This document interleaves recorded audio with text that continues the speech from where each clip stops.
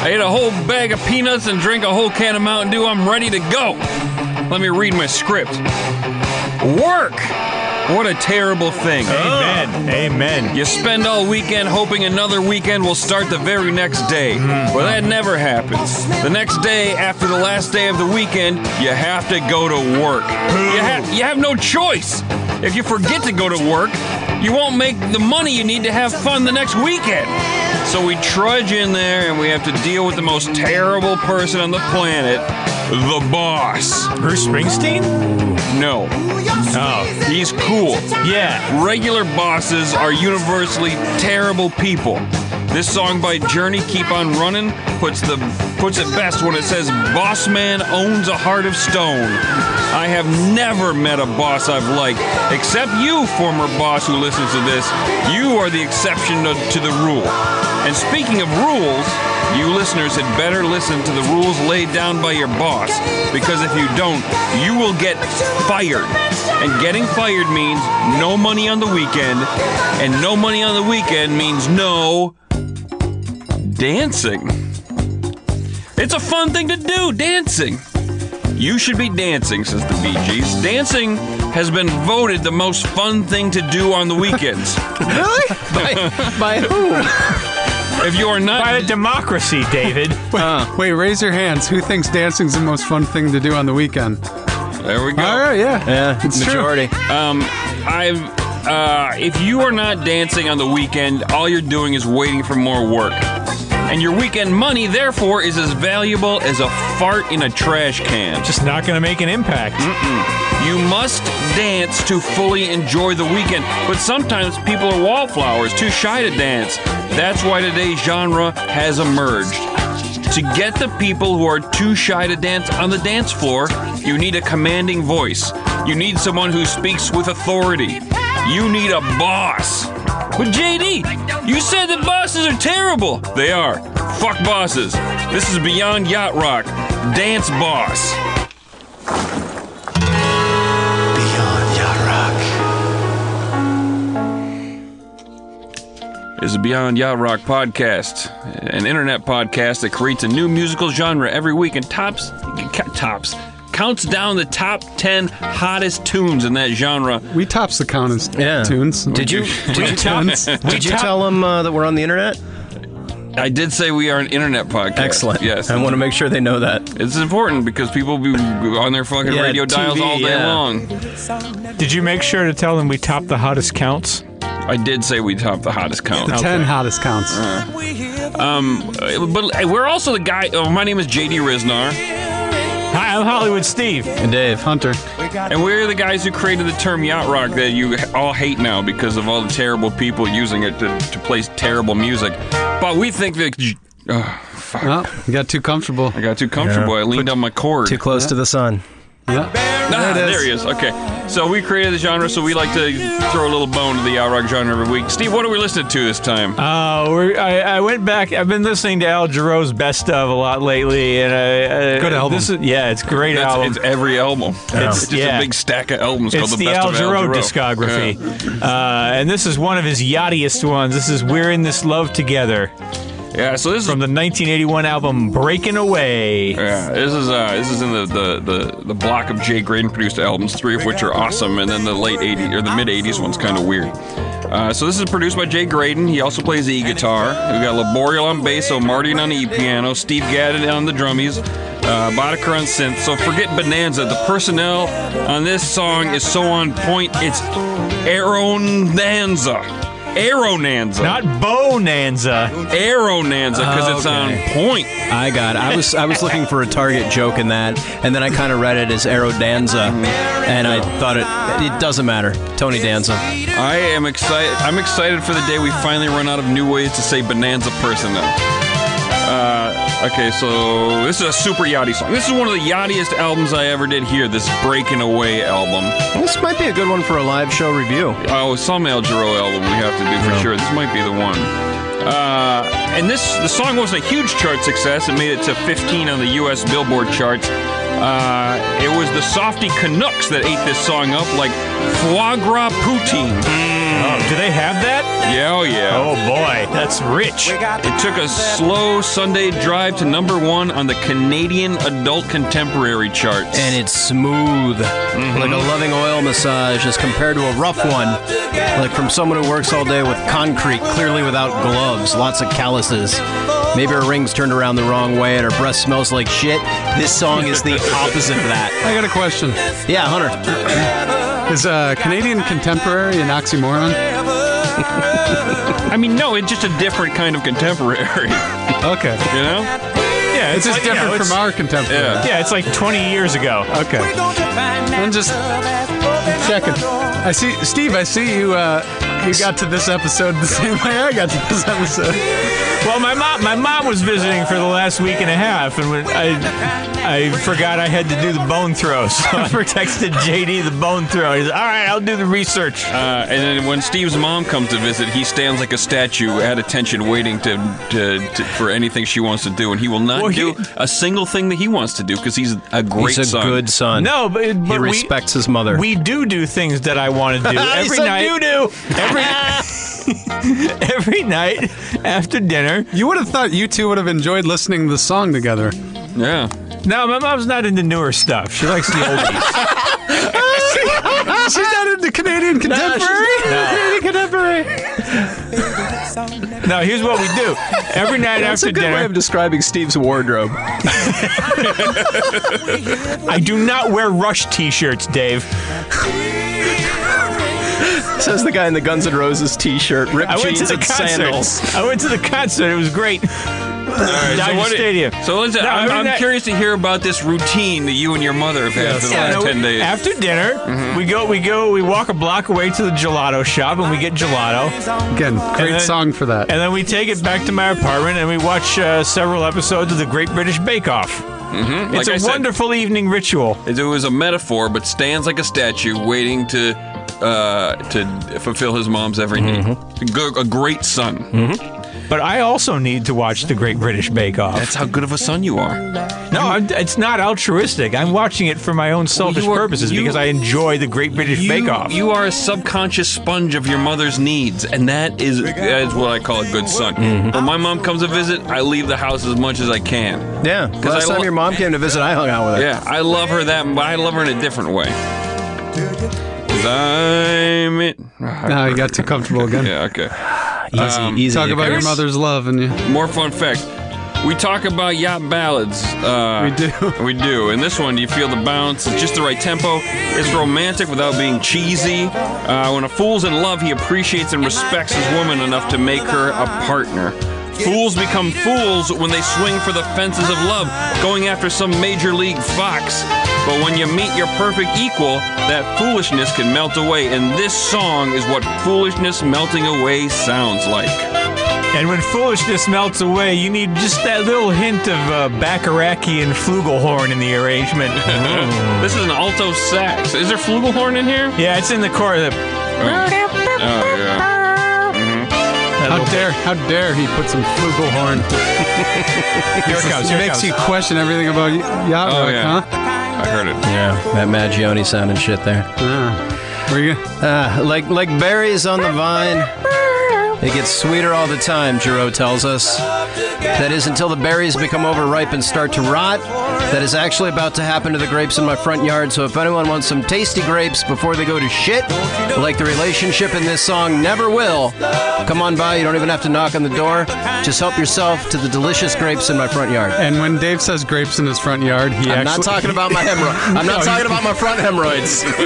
He's actually talking about the grapes. I think you have purple and the other ones. Yeah. Purple and white. Yeah. Wine time. If you go to Dave's. All right, let's talk about Dance Boss. Oh, I like this song. Yeah. Yeah. Yeah. So Dance Boss is a genre of music in which the person singing the song is very bossy about dancing. That makes sense. All right. Let's go. There. This song, Dance Let's do Command. it. Oh, here we go. Kicking in. This song's so good. This song is called Dance Commander by the Electric Six. It's about a dance boss, but this song does not fit the genre. For one, he's being kind of passive-aggressive. He says, it would be awesome if we could dance. This is more of an invitation than an order, and I think he's inviting the Dance Commander to dance with him. Anyway, it's a confusing mess, and while I want to dance when I listen to this song, I'm feeling no heavy pressure to do so. You know, maybe he wishes they can't dance. 2 left feet, paraplegic or something. Sure would be awesome if we could dance. Yeah. Maybe he's a white guy and he's afraid that there are black stand-up comedians in the room watching from the corner trying to build up their set and get some material from watching him dance. They've come to the future from the 80s. They're ready. So a better example would be like Chubby Checker's obnoxious classic Twist, where he's just like, let's do the twist, go like this. And while I can argue that that song is actually about the pressures of teen sex girls feel from their horny boyfriends, we can save that for another show. On the surface, Chubby Checker's bossing us into doing a dumb oldie-time dance called the Twist, and that's what I'm looking for today in this show. Not oldie-time dances necessarily, but bossy singers that want us to dance. More of a command than a suggestion. Yeah. See, I think of the Twist as more Canadian contemporary dance. It really is. Oldie time is like the Hucklebuck. They still do it. When a punk rock band goes to play in Canada, they'll do the Twist. Yeah. Because there's not quite enough songs to go, come on, do the mosh. But there are some. Yeah. A great dance boss song is one where the singer is very direct about what dancing they want you to do. They pull no punches. They don't dance around the issue because dancing is your responsibility, and the dance boss is going to make sure you do it. The best dance boss songs have a very bossy dance commander and also music good enough to make you proactive about dancing, which impresses the boss. On a show initiative. That's right. Because if you impress the boss, you're having fun. If you're having fun, you're impressing the boss. Any questions? Oh, hold on. Oh, okay. Any questions, boys, about the dance boss genre? Hunter, you seemed really confused after... No, I'm going to be honest. After the first sentence, I think really nailed it. But then after that, it kind of broke down a little bit. Okay. Yeah, I just had to make some sort of distinctions. So just read that first sentence again. Dance boss is a genre of music in which the person singing the song is very bossy about dancing. All right, I'm back on. Let's go. All right, let's do it. Let's dance. Number 10. So here's a nice example of a dance boss. Michael Jackson here is certainly being the assertive male archetype he's so well known for. If you don't recall Michael Jackson, he's best known for the sultry rock classic Dirty Diana, in which he bosses Dirty Diana around. But here, he's bossing us to dance. This is shake your body down to the ground. Now this is the distinction I was trying to make. Even though he says "let's" in this, it's not so much as a suggestion as it is an order. Yeah, you can tell by the tone. Yeah, and JD, get into it. You define it here. Yeah, okay, so... I'm sorry, I just want to point out the reason I've been very quiet for this first part of the song is I believe that first one, that number 10, was from Young Guns. Okay, I just want to say... You're going to try to identify Yes. Because these are all like clips from pop culture. I think that's from Young Guns. I'd buy it. So the lyrics, let's dance, let's shout, shake your body down to the ground. That sounds a lot like, let's have a meeting, let's talk about your performance, fill out these reports, and get them on my desk by Monday. My anxiety is kind of going through the roof when I listen to this song. Well, you can be sure that I will be on the floor dancing. I don't want a bad quarterly review. Now that reminds me, I want to talk for a minute here about labor relations under capitalism. Now, Jesus. I love Steve's been reading. I love that reminds me. You're going to talk about bosses. We're talking about bosses, right? No, I see the connection. It's as obvious as if it was printed on the page in front of me. JD reading off of a paper reminded me that I've written something to read off the paper. I'm trying to do a nice segue that doesn't make it sound like we're reading off paper because nobody gives a shit about how the script flows on the paper. I assume you're going to talk about a union boss here. No, I'm going to talk about the Jackson's dad, Joe. Oh. Joseph Jackson. He was a stern and strict taskmaster who who berated his kids and whooped their behinds with belts and switches if they screwed up their dance routines. It's a very formidable dance boss right there. You can see where Michael gets his assertive male archetype from. A lot of people called Joe Jackson abusive. But really, what is an abusive gaslighting father if not the ultimate expression of the capitalist CEO aesthetic, replicated in the microcosm of the family structure? The main difference is you can't unionize against your asshole dad. No. Union boss. I think you could if you had all your brothers in the band with you. Well, it turns out a lot of his brothers are now estranged from Papa JJ, or Joseph, as he commanded his children to call him. They reunited for Michael Jackson's funeral, but they won't have anything to do with him. Didn't he also make him call him Poppy, too? No. Or is that somebody else? No, that's JD. We'll cover that in the Pod Boss episode. So because I'm an idiot, I always thought this and Blame It on the Boogie were Michael Jackson solo jams, but this song is from the Jackson Brothers' Destiny album from 1978. And Is this Yacht Rock? It could be. It's got That's a good E piano in It's there. got Phil and Gaines, Michael Boddicker, and Paulino. They're all on here. Yeah, Phil Gaines actually arranged the rhythm, which is lifted kind of directly from Teddy Pendergrass. Get up, get down, get funky, get loose. Yeah, this might That's be a bit bossy. This might be Yachtsko, but it feels a little too quickly tempoed. I don't want to talk too much about it right now. Okay, I would just, yes or no question. This is from the Destiny album. It's the first time Jackson's had complete creative control of their career.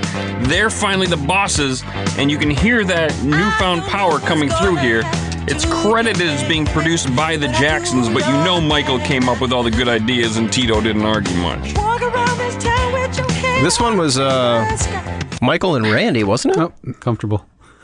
Michael and Randy, I think, wrote this one, I believe. But I don't know, maybe you just said that I wasn't listening. No, I didn't say who else wrote it. Well, who came? Michael Jackson wrote all this. Yeah. His brother Randy came in and said, "How about instead of move your body to the ground, we say shake your body to the ground." And co-writer Randy, yeah. All right, I know all about it. This is gonna end right here, right now. Let's dance, dickweed. You want to dance, Ronnie? I want a polka. Number 9. What? That's a Will Ferrell movie. It has to be. maybe it's that ice skating one. Yeah, it could be. That was Anchorman. No. Oh, yeah, you're right. So there's no more classic dance boss than the square dance barker. Grab your partner, do-si-do, now switch your partner, have those quarterly earnings report collated for the 3:30 finance meeting. I was going to find a really good square dance song to put on here, but then I stumbled on this gem. It's transcendent. This is Square Dance Rap by Sir Mix-a-Lot off his 1988 album, Swass. I love how much we talk about swass on this. Yeah, I was going to mention that when I was looking up Drunk and I heard this song, it almost ruined the whole genre for me. Because I was like, how could I make Sir Mix-a-Lot number 1 when he has this song? This is a good song I can't get out of my head. Apparently, this, like you said, it was from his '88 album. Apparently, the original version of this was recorded back in '85, which is like, that's so early in hip hop history. That's like the same year LL Cool J released his debut album. And the Fat Boys released their second album. So Steve's right, kind of a big year. Lots of milestones. And this is... Hey, JD, I think your computer's on 45. Get it? Yeah, I know, but actually, this is the way Sir Mix-a-Lot released the track. Oh. He actually sped up his voice in the track, and it's interesting. I really like it. The whole album's not like this, but I heard he made himself really small for it. that's what he did. This is actually kind of an on-album sequel. The first track is called Buttermilk Biscuits, Keep on Square Dancing, which uses the same squeaky voice square dance boss bossing you around about how to make buttermilk biscuits, which seems to also be about dancing. It's how you get a big butt. You eat a lot of buttermilk biscuits. Yeah. He's setting you up for, down the line. Yeah, Sir Mix-a-Lot has a long arc of his albums and his butt love. It's like one of those real slow-moving prestige TV shows where you're like, what the fuck are they doing? What is on? And this setup is going nowhere. And then like 10 years later, it's like, holy shit, they brought that back. Sir Mix-a-Lot's career is like a 10-year Twin Peaks: The Return. Did I mention when he says on the Grunk episode, he said, I'm losing all credibility, y'all? And I don't think I mentioned that these songs are on this album. This song and the Buttermilk Biscuits. He had no credibility. It's also got Iron Man on it. Yeah, well, that's the one I mentioned. Yeah. Well, the first two songs I listened to were this one and Buttermilk Biscuits, and I thought, does he do this voice through the whole thing? Because that would be awesome. Like, that's how he started. But no. Tiny little rapper. The rhymes are great. The flow is really cool. Let's see. What else was I going to say about the song? Oh. So this song gives you a pretty good idea of what it might feel like to work at Mix-a-Lot Incorporated with orders like grab your partner's derriere, put your hands in his Levi's, hold his rear while he grips your thighs, and of course, now if you think that your partner's fine, grab her where the sun don't shine, which, correct me if I'm wrong, seems to be an instruction to grab her inside the asshole. And I feel like that would be difficult to grab in a dance, but if that's what the boss wants, I will give it a shot. I kind of think it might be an instruction to grab your partner at night. Oh. When the sun's not shining, but I like where your head is. Or just in the shade. Maybe. Yeah. Like under a tree, a romantic tree. Or in a cave or a tunnel of sorts. I don't know why I think that Sir Mix-a-Lot has a dirty mind. I don't know. There's no real evidence of that in history. Steve, you have some square dance. The fun facts about square dances. The square dance is a rural American tradition with roots dating back to 16th century England. Oh. Now, we all know that rural America is pretty big on freedom from tyranny, but that really only extends to government tyranny. The tyranny of culture is perfectly fine because it gives you all the answers you need, and that's the essence of the square dance. Hey, a dance, what do we do? I don't know, we're white.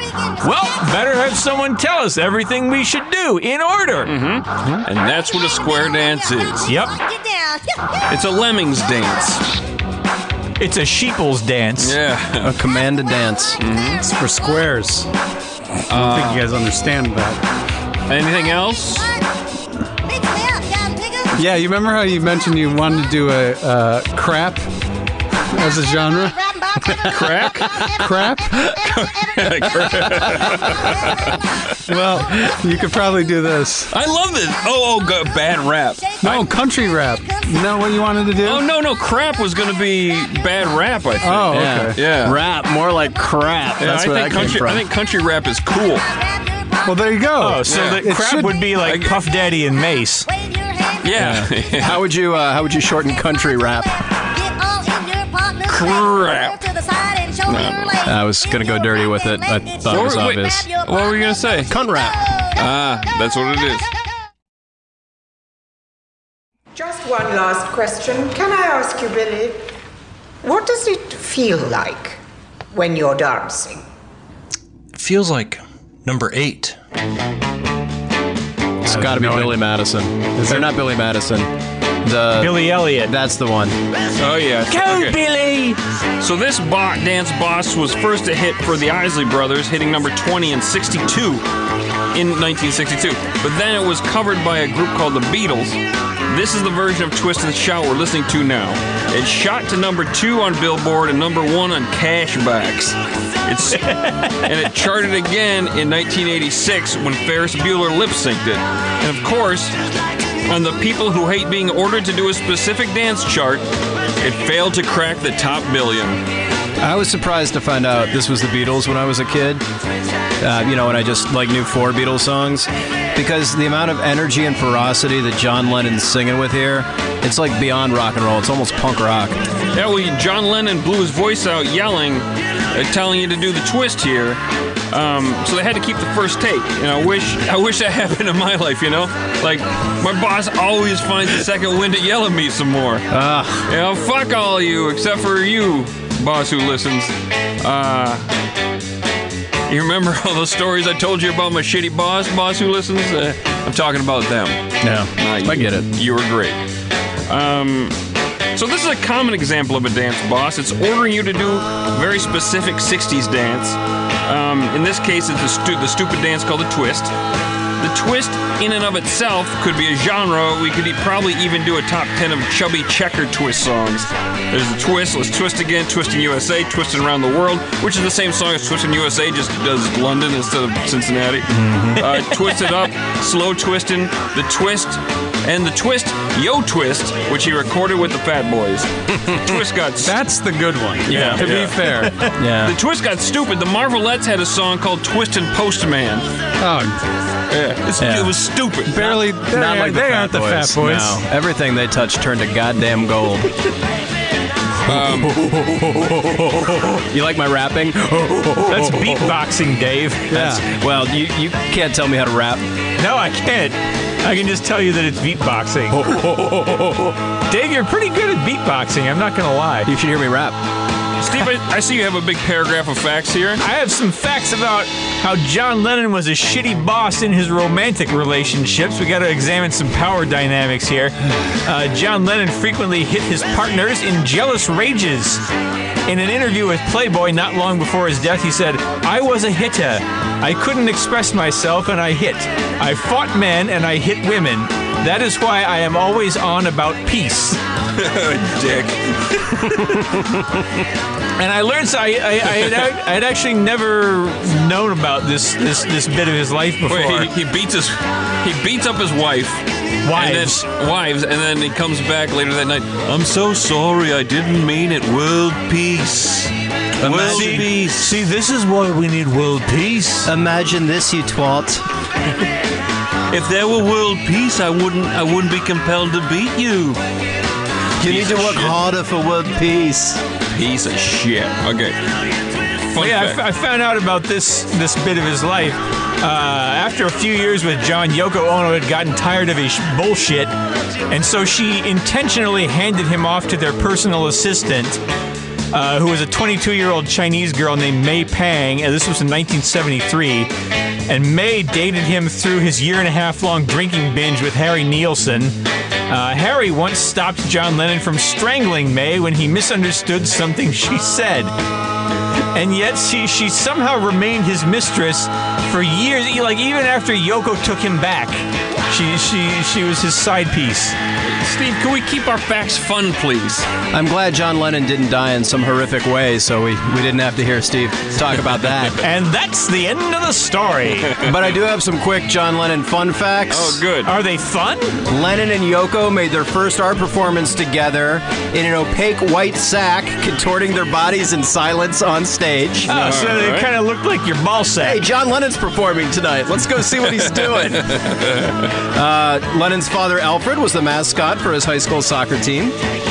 In 1961, he was nominated for Best Actor Academy Award for Billy Wilder's The Apartment. Wait, who? John Lennon? And What? yeah, and also John Lennon was dyslexic. All fun facts. I'm sure his father, Alfred, was like, man, hope nobody finds out about me being the mascot for my school. And then his son gets famous, and this dickhole reads it on some podcast. Now 60 everyone years knows. later. Well, I cracked it. Jerry Wikipedia's behind him the whole time for taking notes. Look at this douche. Mascot piece of shit. Write about it on my future website. So you're not going to go to law school? What do you want to do then? I want to dance. Number 7.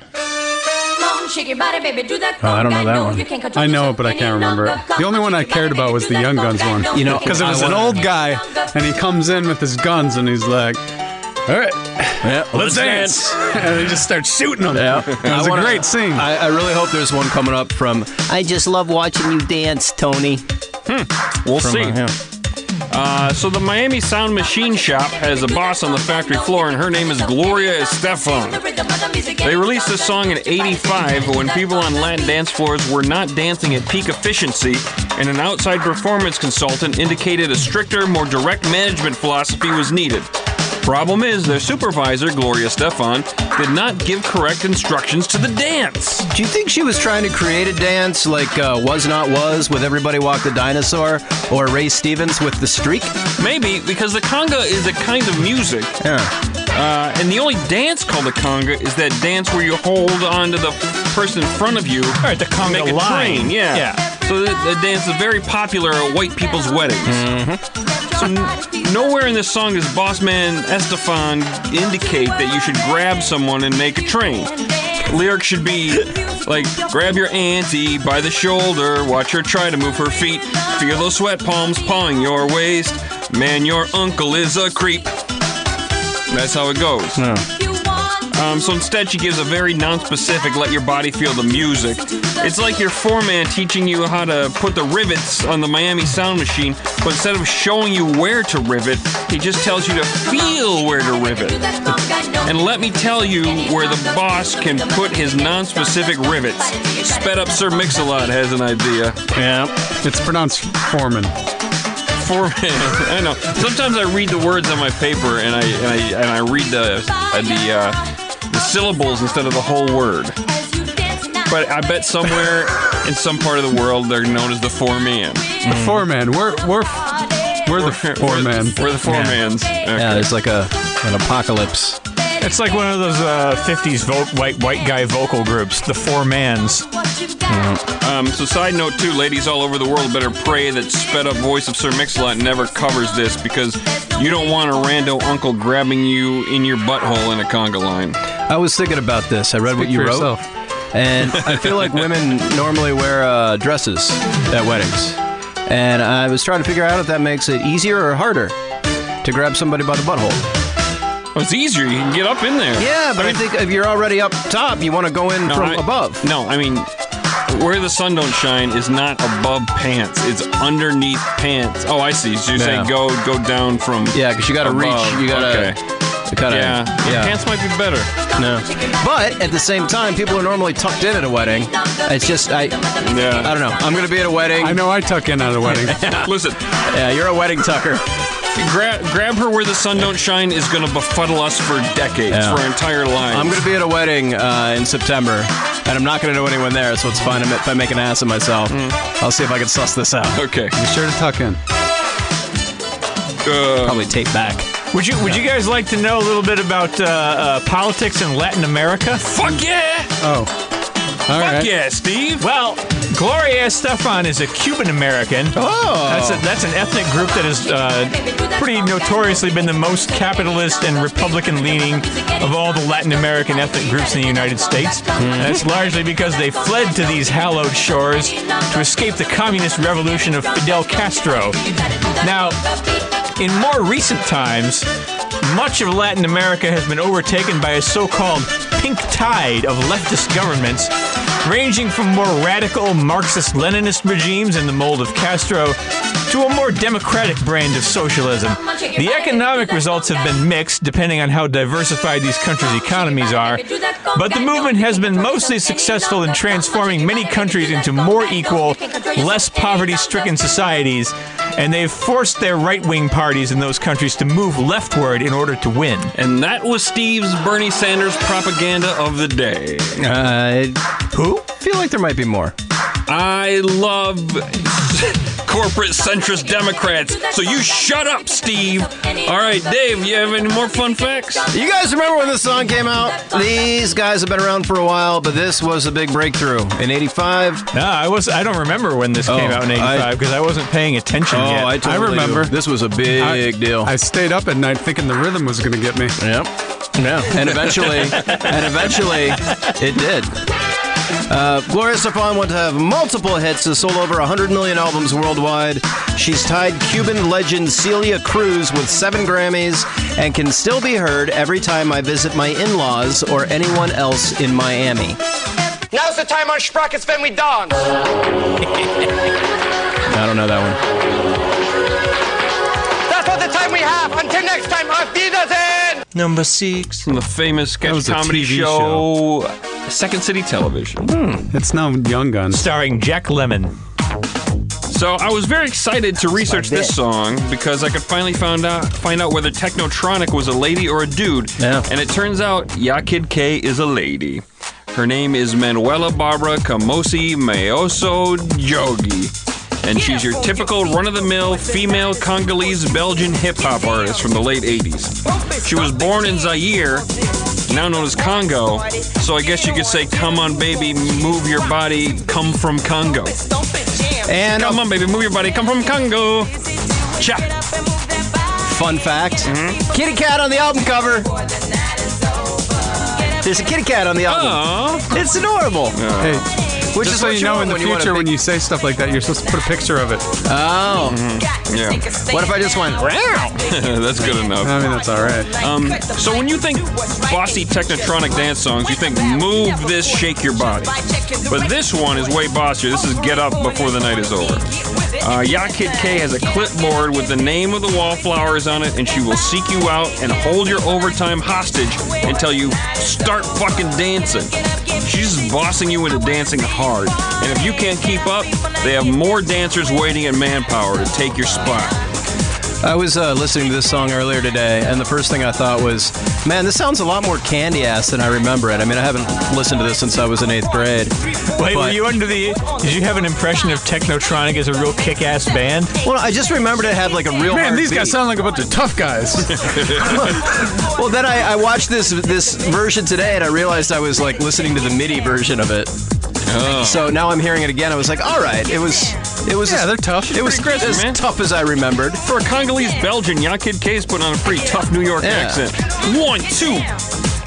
So this song is one reason why I was so confused about her gender when I was a kid, because it sounds like she says 1, 2, I'm a party dude. She also looks like a young teen boy, and my mistake is kind of justified given Justin Bieber hindsight. She looks a lot like Justin Bieber. Yeah. Turns out she's saying 1, 2, I'm a party you.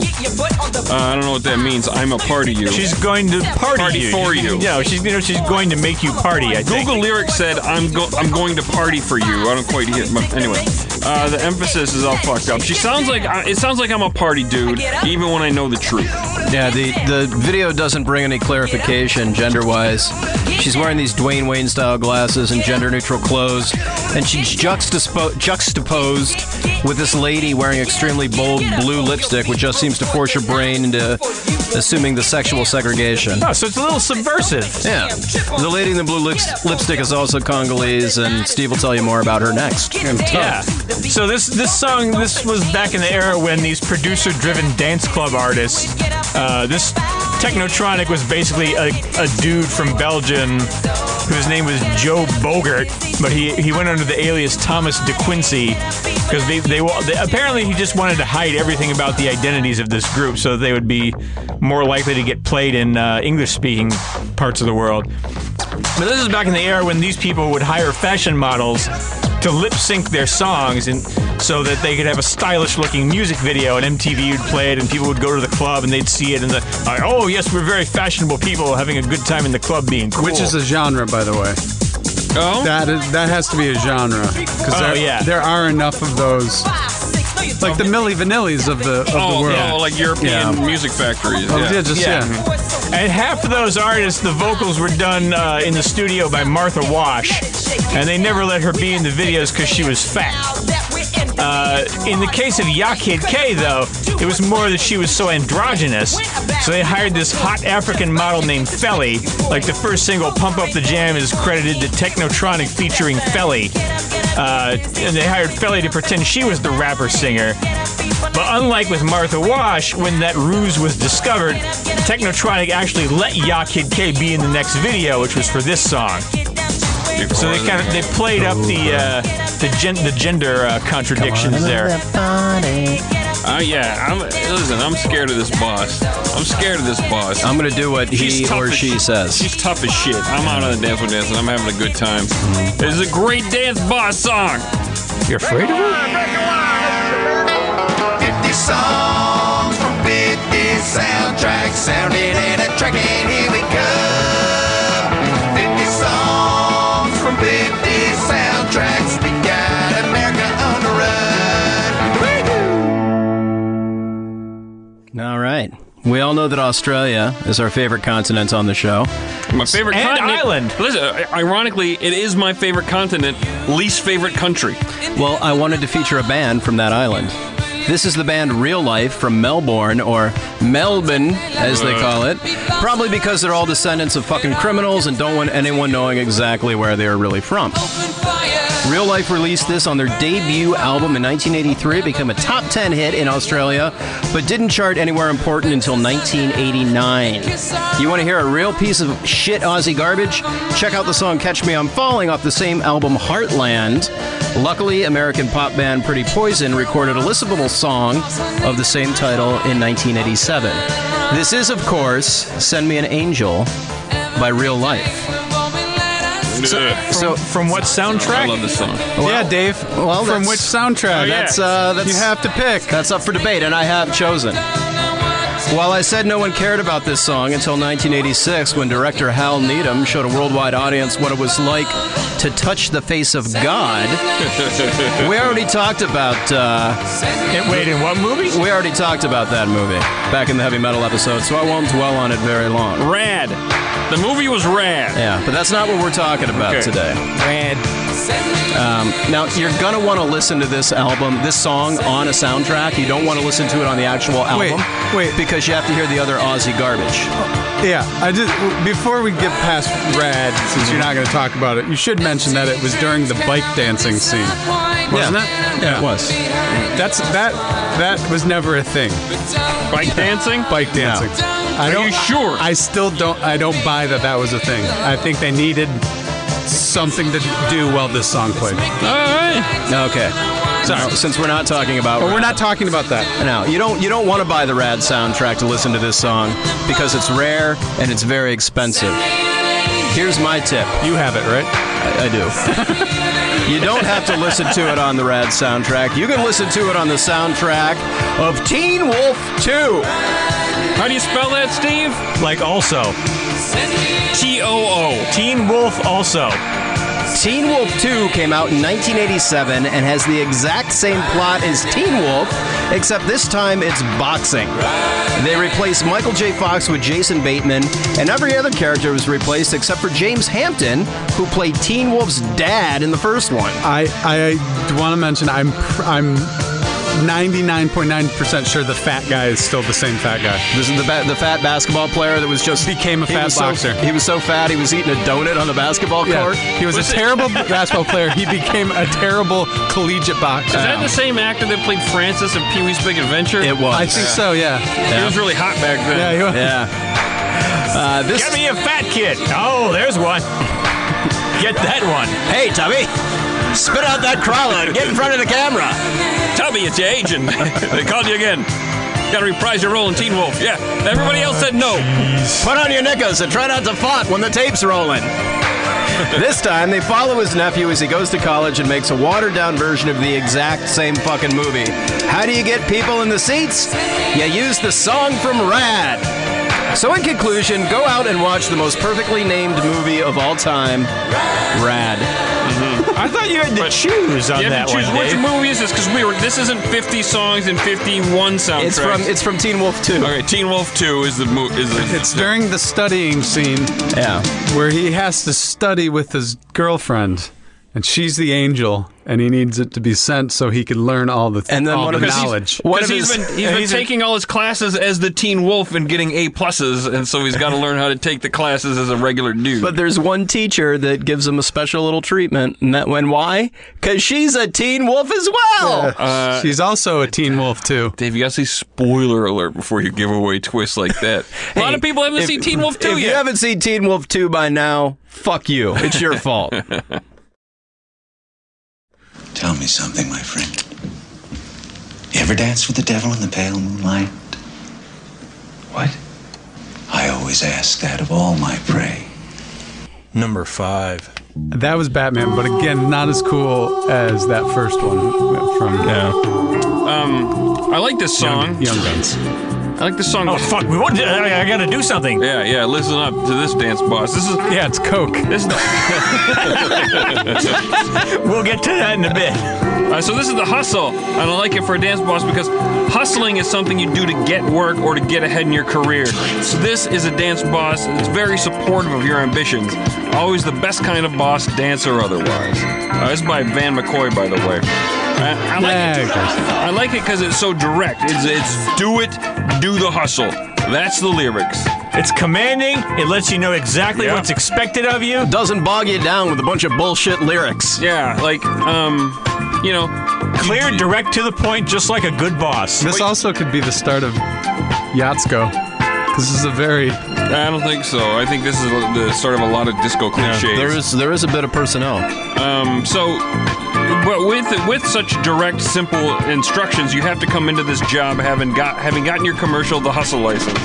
So once you've landed the job, when the dance boss tells you to do it, you know exactly what to do. They need somebody who can step in right away. Yeah, it's like getting the job mowing the lawn, and they say, do the lawn mow.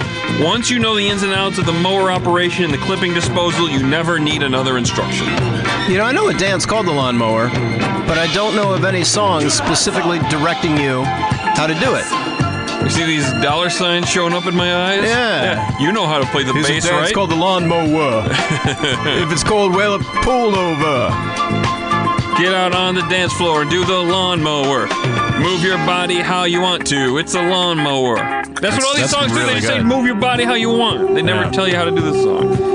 So Van McCoy is a producer. He's a songwriter. He's an orchestra director. And he's not really a front of the band kind of guy, even though he put out a shit ton of records since the 60s. I feel like most of the stuff that's like this sweeping orchestral soul music of the groups like the Stylistics, that's kind of the sound he did. And you hear that sound, there's a good chance that Van McCoy was a conductor. It sounds like the Love Unlimited Orchestra, too, like Barry White's backing group. Yeah, it was a big sound back then. And we know what the conductor is, right? He's a Snoot Tunes boss. He bosses people playing snooty tunes, Snoot Tunes. That's my new genre name for classical music. Oh. I thought you were talking about cocaine. Speaking of which, I don't know the cause, but Van McCoy died in 1979 at age 39 of a massive heart attack. And I literally deleted a paragraph about that because I knew you'd find that fact yourself and share the shit out of it. I don't want to cast aspersions on anything. He's got a brand to protect at this point. He finds a death unrelated to the song, he will share it. This was written after Van's music partner saw some people doing a dance called, get this, The Hustle, at a New York club called, get this too, Adam's Apple. I think Adam owned a club in New York and called it Adam's Apple. Most interesting thing about the recording was they got Steve Gadd to drum. Gadzooks, really? Yeah, he's really good on this, too. Yeah, the Gad man. If you listen to it, just try to isolate it in your head, the drums. They're amazing. It's hard to with that piccolo pounding my, my prick holes. Okay, so... Like Chubby Checker and the Twist, Van wanted to continue to boss people into doing the hustle, so we followed it up with another dance boss track called Keep On Hustlin', which, as you can hear, is hilariously just like the hustle. I'll get to the melody. It's a great song sequel. Nice one-off. Did they just put the sheet music up to the mirror and play that instead? They kind of ironed out the notes a little bit. It sounds like this is just... I heard that's how John Williams wrote the Star Wars theme, by just rearranging Born Free. Oh. And if you listen to, like, Born Free, Star as Wars, as the wind blows, as far as the wars go. This is a great song sequel. First one was from the album Disco Baby. This one's from the album Disco Kid. Unfortunately, he didn't live long enough to show us Disco Adolescent, Disco Teen, or whatever you dudes want to improvise here, was what I wrote. Well, if he were still alive today, we'd be hearing Disco Fogey. Mm-hmm. Disco Octogenarian. Improv! Well, that was good, guys. Yeah, we're really picking up our improv game, JD. Yeah. Tell me about it. I mean, you already took Disco Adolescent, so there's really no... And Disco Teen. Disco Teen. So Yeah. it's like, where are you going to go? Wait, what are the other stages of life? Disco middle-age guy? Disco tween, Young Adults. Disco Midlife Crisis. Oh, yeah. Disco Adults. That's it. That's it. That's pretty much Disco all. Death. Disco Early Retirement. Disco. Whoops! I didn't save enough, and now I have to go back to work at a disco McDonald's. nursing home. Oh, yeah, that'll be me. I haven't saved nearly enough. I need to make some money, I think, guys. And this, keep blowing this your song waddle right here- on that gelato. Hey, keep reading all these communist facts on here, Steve. I'm sure all that money's going to start flowing in. I mean, this song right here, this sequel song, would have been great in song sequels. It would have finished the story, Dave, of the hustle. My list was perfect. I want to tell you something, though, Steve. A lot of really rich capitalists listen to this podcast, and they keep telling me we want to hire Steve for this job we have that pays a lot of money, but he clearly doesn't want it because he's so into communism, and Marxism and socialism and stuff. Yeah, I mean the rest of us over You here. gotta draw distinctions, but those are all distinct. They don't care. They don't care. Though. I'm quoting these capitalists exactly because they don't. Yeah, they I'm don't just saying. understand. The three of us here, we're living in a 2-couch world, my friend. Yeah. I got a couch and a futon. Yeah, there you go. Oh, there it is. Maybe you should do the hustle sometimes, like us. I mean, this right here, this hustle sequel. It's not like I don't understand capitalism. I understand that you can release this song and make a lot of money because it's a sequel to a popular thing. It would have made noted capitalist rapper Jay-Z proud because he says on his classic debut album, "You can't knock the hustle." He is noted. What did As a you do? capitalist. What did you do, Hunter? What? I don't know. What did I do? I didn't write anything. This hustle is what allows enterprising young workers to rise above their seemingly destined class stations in life. But I have bad news, guys. Economic mobility in the United States has been drastically limited since the dawn of the Reagan era, meaning that success stories like Jay-Z and Van McCoy are drastic outliers. That old Van McCoy story. Trickle-down Steve working at economics is a Walmart. fraud designed to shovel money to rich assholes Sure who is. should hire me. So Van McCoy. I need some of that money. Van McCoy was one of those powerhouse music dudes that died way too soon. He wrote "Baby I'm Yours" for Barbara Lewis. That was a really good song. Yeah, it really was. Short. Kept it real short. A lot of that era did. Giving Up for Gladys Knight and the Pips, and he put together Peaches and Herb, which is a duo act like Simon and Garfunkel or Ween. Just like it. Wikipedia said that he had 700 song copyrights. That's a lot of song Wait, copyrights. the guy who died at 39? Yeah. Yeah, good for him. Yeah, I know. That's what happens with cocaine. He's like the Rainer Werner Fassbinder of song copyrights. Yeah, you do amazing things. You make it to 39. Very prolific, and then die at 39.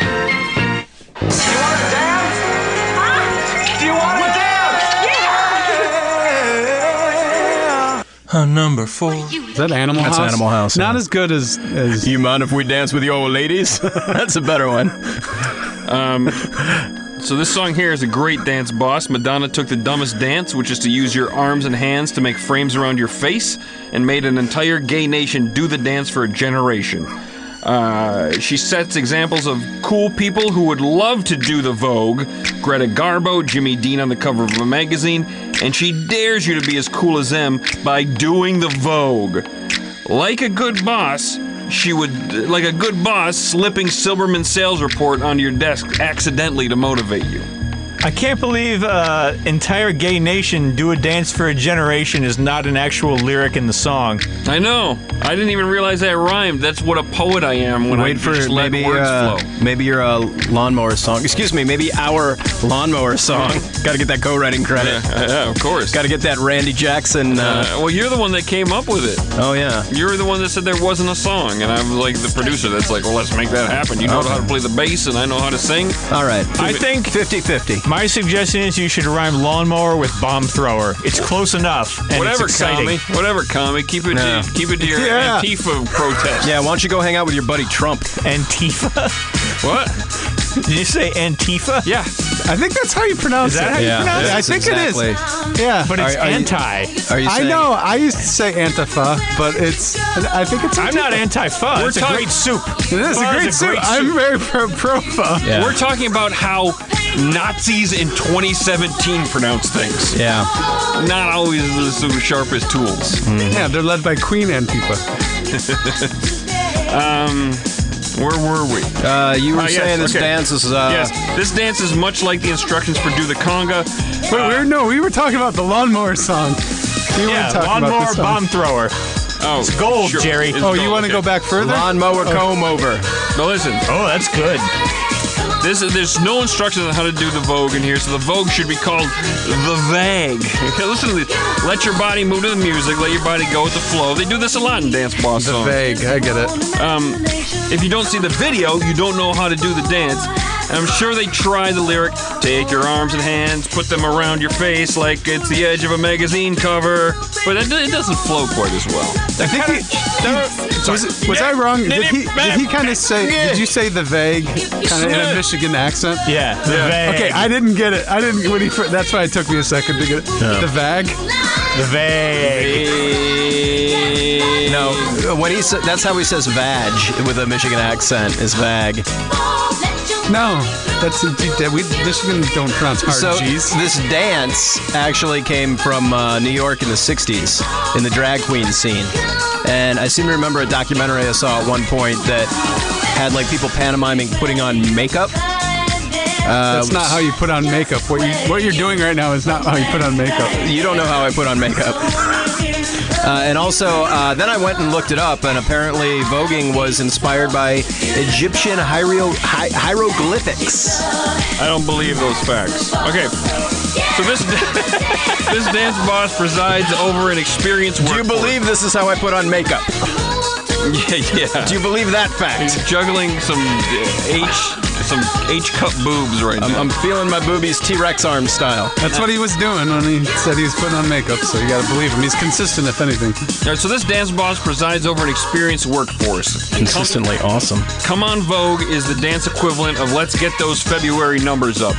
The uninitiated have no idea how to get those numbers up, but for an experienced workforce, the gays who spent January in New York Sound Factory Club, where the dance came from, off the assembly line, they're going to have a very good February. They're going to get the numbers up. They know how to Vogue.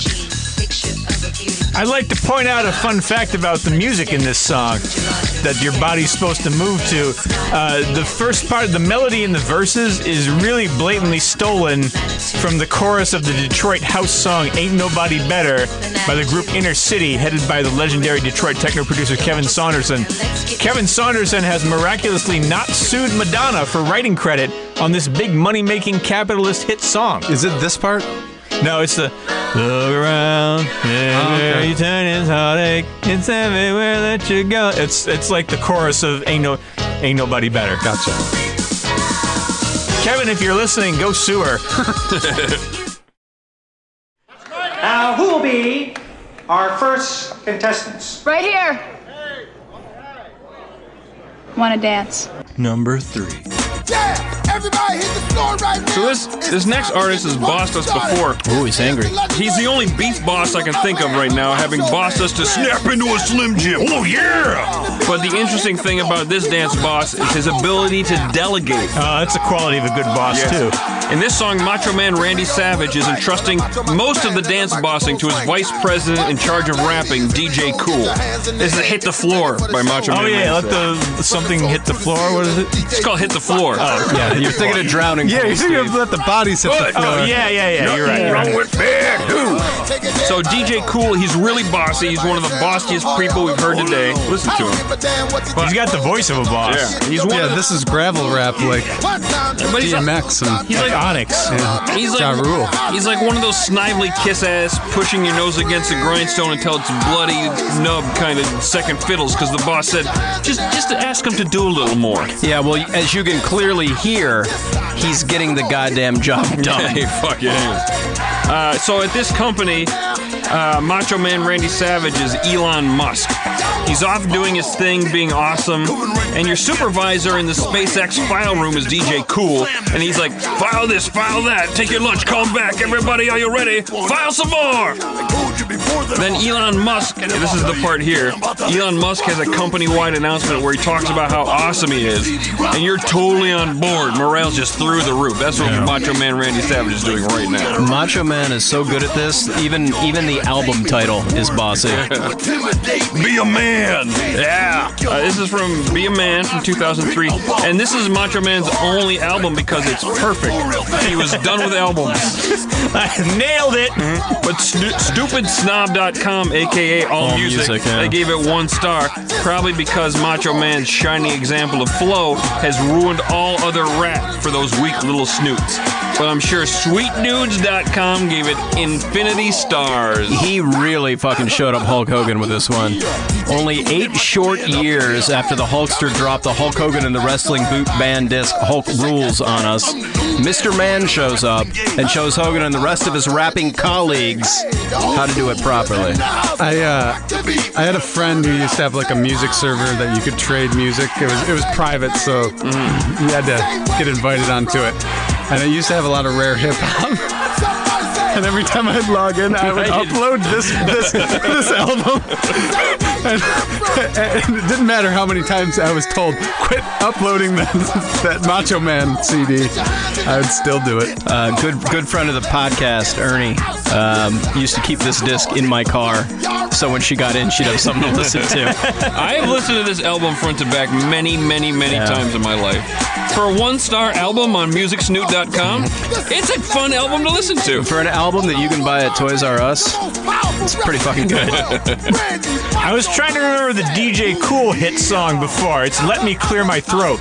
Oh, is that his? Yeah, it's his. Oh. It sounds like him. Yeah. Yeah.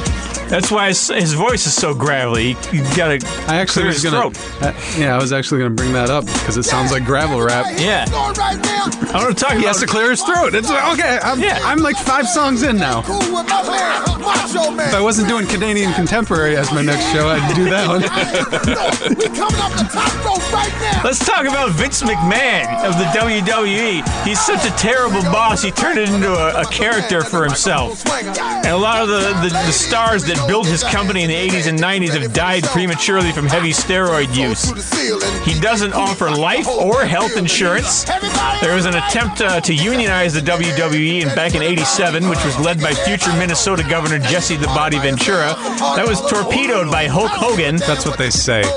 Wait, hold on. That's what I read. And several other stars defecting from the union. You can read that, and it may be true, but it also comes from Jesse Ventura. Listen.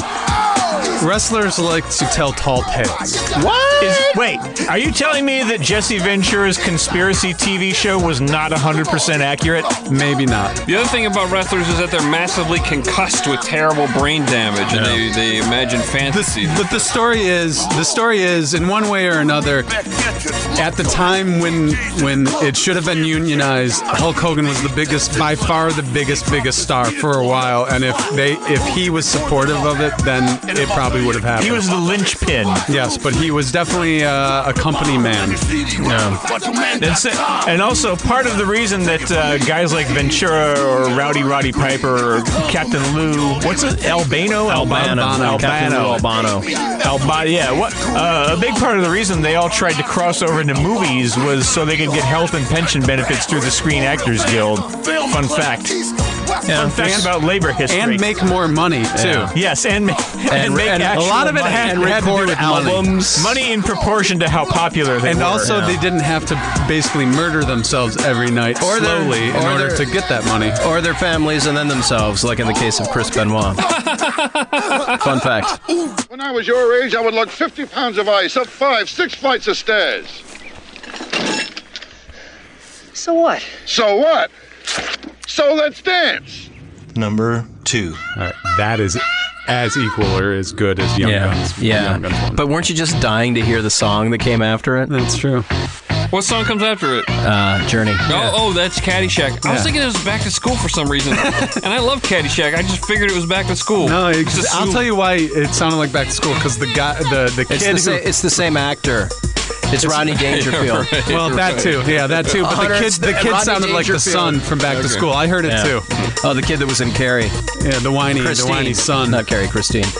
Yeah. So this song is a song with two supervisors giving orders. So this is the Music Factory. So these two are like the foremen of dancing. Freedom Williams is the male rapper, and Martha Wash sings.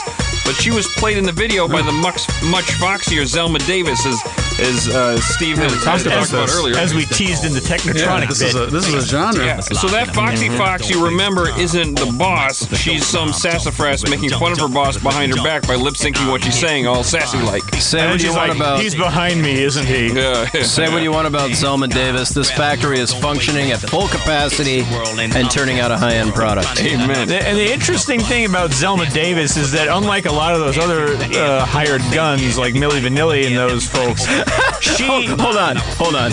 Nobody ever referred to Milli Vanilli as hired guns before. Yeah, I guess guns don't really go with the whole milieu. Well, didn't one of them make a porno? Maybe he was a hired gun. I don't know. That's the kind of fact that you would know, Dave. What was the name of it, Dave? What do you think? Milli Vanilla, I think. I was expecting something better. Anyway, the point I was going for was Zelma Davis actually did perform on some of the songs on the album. I think that was Are you guys done or not? Guys, I'm done. read the room. Steve's talking. I was reading Hunter. I was looking at Steve. I was trying to get your attention. Oh, sorry. God. Go, Steve, read your thing. Eat a dick, Dave. Zelma Davis performed on the two follow-up hits to this song, which were Here We Go, Let's Rock and Roll, and Things That Make You Go, She just wasn't on this one. But she's a singer-songwriter in her own right, and I think she's Liberian, unless Wikipedia is fucking with me, or Dave wrote it. She's a librarian. No, that's Freedom Williams. She sings on the single Just a Touch of Love, and you can hear her voice is not as powerful as the one in this song that goes, everybody dance now. She also sings on Things That Make You Go, I think. Oh, by the way, this is CNC Music Factory, Gonna Make You Sweat, Everybody Dance Now. I was listening to Steve, that's what he just said. Yeah. Milli Vanilli did have didn't they do their own album of their own songs? It didn't go well. So it was like Robin Fab, something like that. Yeah. The CNC stands for Robert Clavillis and David Cole, and they're the dudes who are really in charge. They stand up at the factory, the Music Factory window, and look down at the foreman Martha and Freedom, and make a little phone call if the party isn't rocking hard enough. And they pay Martha 70% as much as Freedom. Naturally.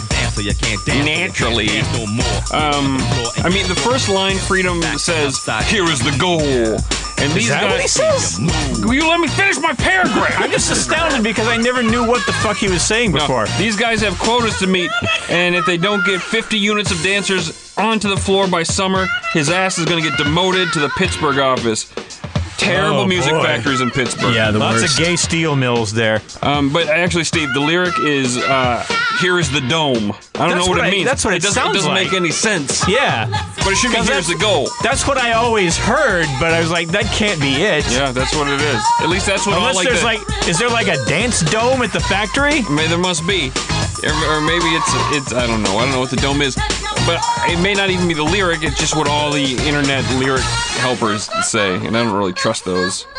Yeah, some of those are not accurate. Yeah, I write on those a lot. I bet you do. Here's what I don't get about Freedom Williams is they didn't let Martha Wash be in the video because she was fat, but I don't understand why they let him appear as himself. Because he looks like an upscale librarian. Like, he's got nerdy glasses a long time before that was okay for NBA players. And he's wearing a turtleneck, for fuck's sake. But that's also him without his shirt on, dancing with all his sweet muscles. They dressed him up as Dwayne Wayne for the video. And keep in mind, just 1 year earlier, Tango and Cash came out, where Sylvester Stallone showed the world that you could put on big dumb glasses and be a tough guy musclehead, trick an audience into thinking you're really smart. See, I missed the influence of Tango and Cash on CNC Music Factory. Well, and on a lot of things.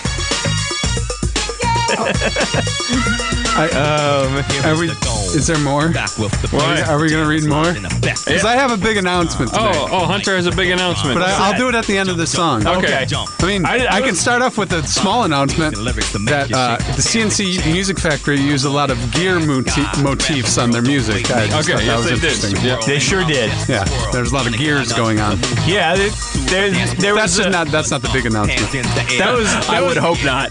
That was related to what I was going to talk about, how 80s rock critics hated artists like CNC Music Factory because they kind of just flat out acknowledged that the idea that they were robotically churning out mass-produced factory commercial capitalist music whose sole purpose was to make a lot of money. But in defense of capitalism, despite all its evils, money... Here comes that money, Steve. The idea of making money, the prospect of making a lot of money still inspires great craftsmanship in the record making, with the result that songs like this are way more fun to listen to than like a 10-minute exploration by an anarchist indie folk collective, for example. Or a 5-minute paragraph in a fun, pithy music podcast. Yeah. Anyway. Time me. That was a minute. No, he wasn't talking about that time. He was talking about other times. It was an exaggeration to make a point, Steve. It was satire, okay? It was satire, Steve. It was satirical. Hunter, what's your big announcement? All right, my big announcement is... Dave Fact was correct. It was Milli Vanilli was the name of the porno. So I refuse, or I will not question Dave's authority on facts of that nature anymore. I am sorry, Dave. I have an announcement for anyone who missed it.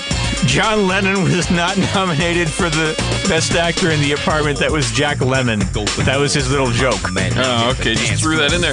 But listen, as far as unlikely actors starring in porno facts, Dave I don't know is batting 1,000. I don't know if he starred in it, but this was a parody of Milli Vanilli. Oh, it was, Milli see, Vanilli. he knows. He'll tell us. But I'll read you the line from it, or how they sold it. Let's pretend one half of that bogus German pop group from the early 90s tried to reinvent himself as a porn actor, this time doing his own performing.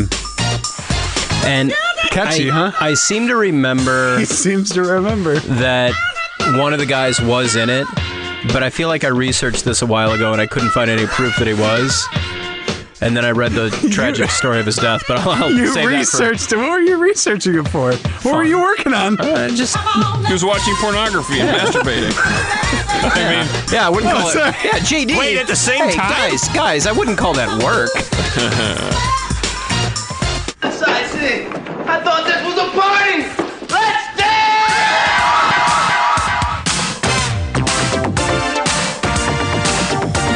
Now she don't even know my name, but I think she likes me just the same. Studio. Number 1. And there's the big reveal for you. Yeah, I guess I know fans. who did the bumpers. There's Joe Susudio Wisecaver, who always does number 1 as Susudio. Okay, so number 1 song, Welcome to Earth. Will Smith has been an incredible boss for decades, usually leading by example. He went from being the greatest rapper since Big Bank Hank, then became the greatest sitcom actor since Schneider on One Day at a Time. Oh, he's good. Then he became the biggest movie star since Charles Grodin. And in the middle of all that, he still found time to be the world's greatest dance boss of all time. Oh, no wonder they let him into the Illuminati. This is Will Smith. Black suits coming. Nod your head. Totally get your point on this. This goes beyond a dance boss command. This is almost a threat. He says he's dangerous and he's been trained to bust. I do not want him to bust on me for not dancing. I am going to dance. Yes. And this is a dance boss twofer, because not only does Will Puffy Daddy Smith boss you into dancing, he also is trying to entice you into seeing Men in Black 2. And this is some quality plot rock. When you think about it, there's not much plot rock coming from the main actor in the movie who has had an intimate knowledge of the script. So this pretty much is the musical equivalent of watching Men in Black 2. And it makes me want to track down the videotape. Not the DVD. The videotape. The videotape. Now, the dance he wants you to do in this song is very simple. Nod your head. Earth is worthless. How he says Earth? Apparently, he doesn't actually say "Welcome to Earth" like that in the Independence or what movie is it from? Independence Day. Yeah, apparently he doesn't actually pronounce it that way. It's like one of those mythical quotes, like "Beam me up, Scotty," or "Play it again, Sam." Yeah, but Tommy Lee Jones does though. Or Sinbad. Sinbad's magical genie movie. Yeah, Shazam, the Sinbad genie movie. Okay, so simple instructions, nod your head, and I like this management style because you brag about how great you are as a character in, say, Men in Black 2, and then ask your employees to do the bare minimum, and then, inspired by your greatness, marvel how they exceed the orders. You see, what dance boss Will Smith is telling me to do is nod my head, but with a beat like this, I will be at least tapping my toe as well, gentlemen. You're falling for it, JD. This is blatant propaganda designed to normalize submission to a controlling, omniscient, centralized authority. Oh, it's such a fun, cuddly dystopian future in which dissent has been outlawed. I would prefer to bang my head, thank you very much, to heavy metal, the true music of rebellion. Well, on that note, Steve, that passive-aggressive note, what did we miss on today's countdown? Well, like I just alluded to, there's probably about 80,000 heavy metal songs about banging your head, which totally counts as a dance. I'd throw out The Toxic Waltz by Exodus and Whiplash by Metallica off the top of my banging head. Also, what would have fit this countdown is a solid majority of KC and the Sunshine Band's greatest hits. Shake Your Booty. What else? Get Down Tonight. Yeah. He's the danciest dance boss in town. I was going to say Was Not Was, Everybody Walk the Dinosaur, but I listened to it again, and I'm starting to think it's a jerk jam. Oh. So I'm going to go with... A jerk jam for octogenarians. Yeah. I'm going to go with the SS band, You Must Dance. SS Fools? No. There's another band. SS? Yeah, it's an 80s. It's like some weird Eastern European thing. What? But I do want to say, sometimes people don't want to dance, and that's okay. A lot of times I like to dance, sometimes I don't. I just want to sit there and have a conversation about Thin Lizzy. You don't have to try to make me dance. Sometimes just leave me alone. I don't want to dance. Hunter, what did we miss? Maybe Walk Like an Egyptian by the Bangles. The Bangles? The Bangles? Yeah, another dance inspired by Egyptian hieroglyphics. Yeah, that's what made me think of it. Or All I Want for Christmas Is You from Mariah Carey. I think that could have been up there. That's pretty. That one's a pretty bossy one that makes me dance every time I hear it. Well, I think the obvious one that none of us talked about is, of course, the Hokey Pokey. Yes. That's a classic. Yeah. Hunter, do you know what you're doing the next? YMCA? Is that could be that? No, that's more of a place to stay. They just happen to Oh, dance. that's true. That's kind of an advertisement for the YMCA. That came later. Yeah. You know what you're doing next time? Either Canadian Contemporary or something else. I think I'm going to do Canadian Contemporary. I've been looking for something to inspire me, and that was something. Songs about jeans, songs about denim, songs about sweaters. Oh, I got some axes. I got a denim list going. I can send your way. Okay. A lot of Saxon. A little business. Today's bumper is sent in by Joe Susudio Wisecaver at Backpedal Music. Check me out on the Bocephus podcast. Bocephus broadcast. That's BEAUCEPHUS. Everybody knows how to spell Bocephus. Yeah, come on. I'm sorry. So Bo interviews me, and I think I give a lot of interesting insights. What's the podcast about? What's his podcast? What's his deal? I think he talks about himself a little bit, and then he interviews people. I've only listened to my episode. Huh. So he talks about himself, and he interviews J.D. Riznar. That's the podcast. Good idea for a podcast. I'm going to be on Hold My Order, Terrible Dresser, the deep dive history nerd WKRP podcast. Michael Grasso and Rob McDougall, two Harvard-educated professional historians, invited me on to pretend that I had any fucking idea what was going on while they discussed 2 episodes from Season 4 of WKRP. You can find it on iTunes, and it has quickly become one of the only 5 podcasts I subscribe to.